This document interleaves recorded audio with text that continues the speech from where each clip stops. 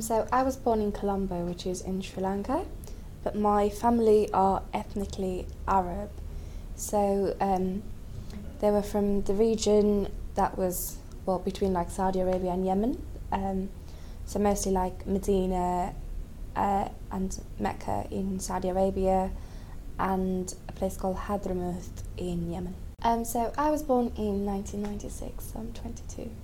And where do you consider yourself to be from?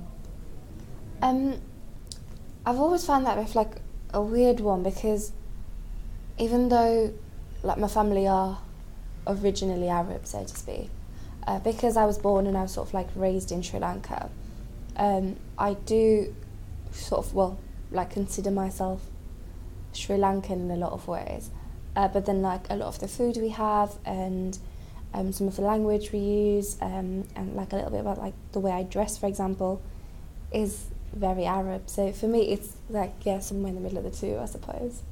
So what did your parents, what kind of work did they do? So my parents, my dad worked for a company that was in sales, so he was, I can't remember what his exact title was, but it was something like the managing director for one of the companies, and like, so what he did was like importing and exporting. So they'd export a lot of Sri Lankan products that were like coconut or rubber based, for example, into, well, the West, and they'd import a lot of other products and distribute it within Sri Lanka. And my mum had like a host of different jobs actually, but mainly she was an academic. So she was a speech and drama practitioner, and she used to lecture at a few of like the universities in Sri Lanka, like speech and drama schools, and she was the chief examiner and head of drama for one of the local Sri Lankan drama schools. But it was like an extension of one of the schools in London. Like Sri Lanka's a really, really warm country, but it would rain quite a bit, and there used to be like this little ledge that you could sit on, and it you know, it was really safe, like, and it was really pretty, like it was in the garden. And my mum taught me to read when I was really, really young. I think I was probably about 4 years old. And yeah, I think my earliest memory was just sitting on this ledge and like watching the rain and like reading. So what was it like going to, school in Sri Lanka? What was that like? So I don't think like what my experience of schooling in Sri Lanka is a fair representation of like the Sri Lankan schooling system as a whole, because I was quite like privileged in the sense where I went to a private school, so I know that because my parents could afford it, I got like the better end of the education system.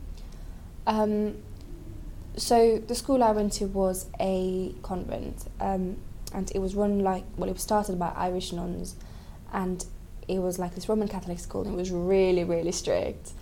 And we still had nuns who like taught us, and you know, who lived in like the hostel attached to it and stuff. And it was really, I don't know, it was an experience. It was an all girls school, and everyone was, because it was the kind of school where like you went in at nursery and you sort of stayed in through primary school, then you stayed in through secondary school, and then you stayed in through sixth form. Again, it was great because like you sort of build up those friendship networks, and you know, like your friends' parents are kind of like your own parents because they've seen you grow up through that entire stage. Very, very strict, but it was also just lovely. Like the girls I grew up with are the people I still talk to. I always had really good teachers, and I just really enjoyed school because of that. And I think as I grew older, I think the subject for me very much depended on my teacher. So I remember like halfway through when I was in about maybe year 4 or 5, I really enjoyed the sciences because like my science teacher was really good. And then I got to like year 6, 7, 8, and I absolutely hated it because I couldn't stand my teacher. But I'd always really enjoyed like English and history. What has your experience been like living in Sheffield? I mean, I've lived here for 9 years now, so that's like quite a while. I think my experience has definitely been mixed in the sense where when I first moved to Sheffield, like I said, I really was not a fan. It was like, because Colombo is just so busy and so vibrant, and it's just always like bustling with like life and energy.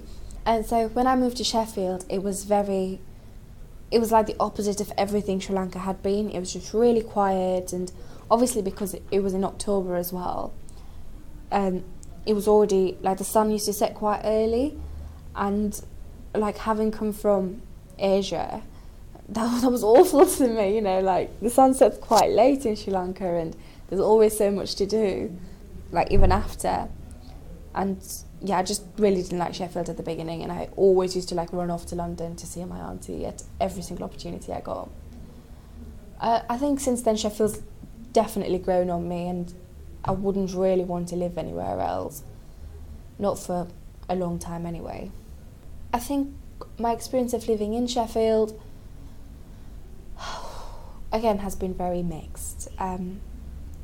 So just after I moved to Sheffield is when I sort of started wearing a headscarf, and, you know, I was then like visibly Muslim.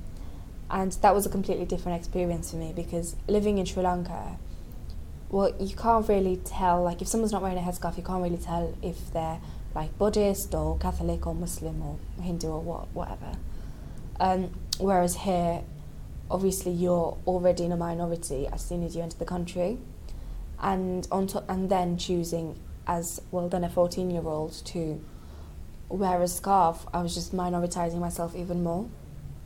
And that was just like a whole new experience. I think before I wore it, like the few months in between, it was just, you know, it was all right. I didn't really experience any sort of like outright racism, or I didn't really experience any sort of like verbal abuse.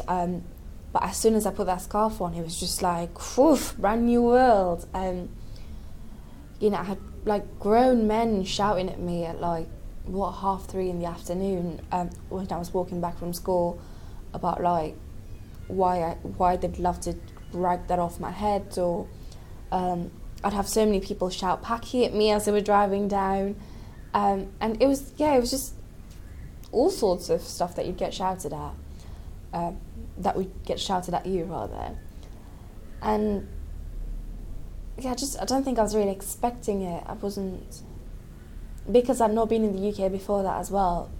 I didn't know that this was, like, I didn't know what the normal was, so I didn't have anything to compare my experience to then be. But again, like I said, like Sheffield really has grown on me. I think the longer I've spent in Sheffield, the longer I've been able to sort of find communities that I want to be part of within Sheffield. And that's not necessarily, you know, community in the sense of like the Yemeni community or like the Sri Lankan community, but more communities as in groups of people who I have shared values with.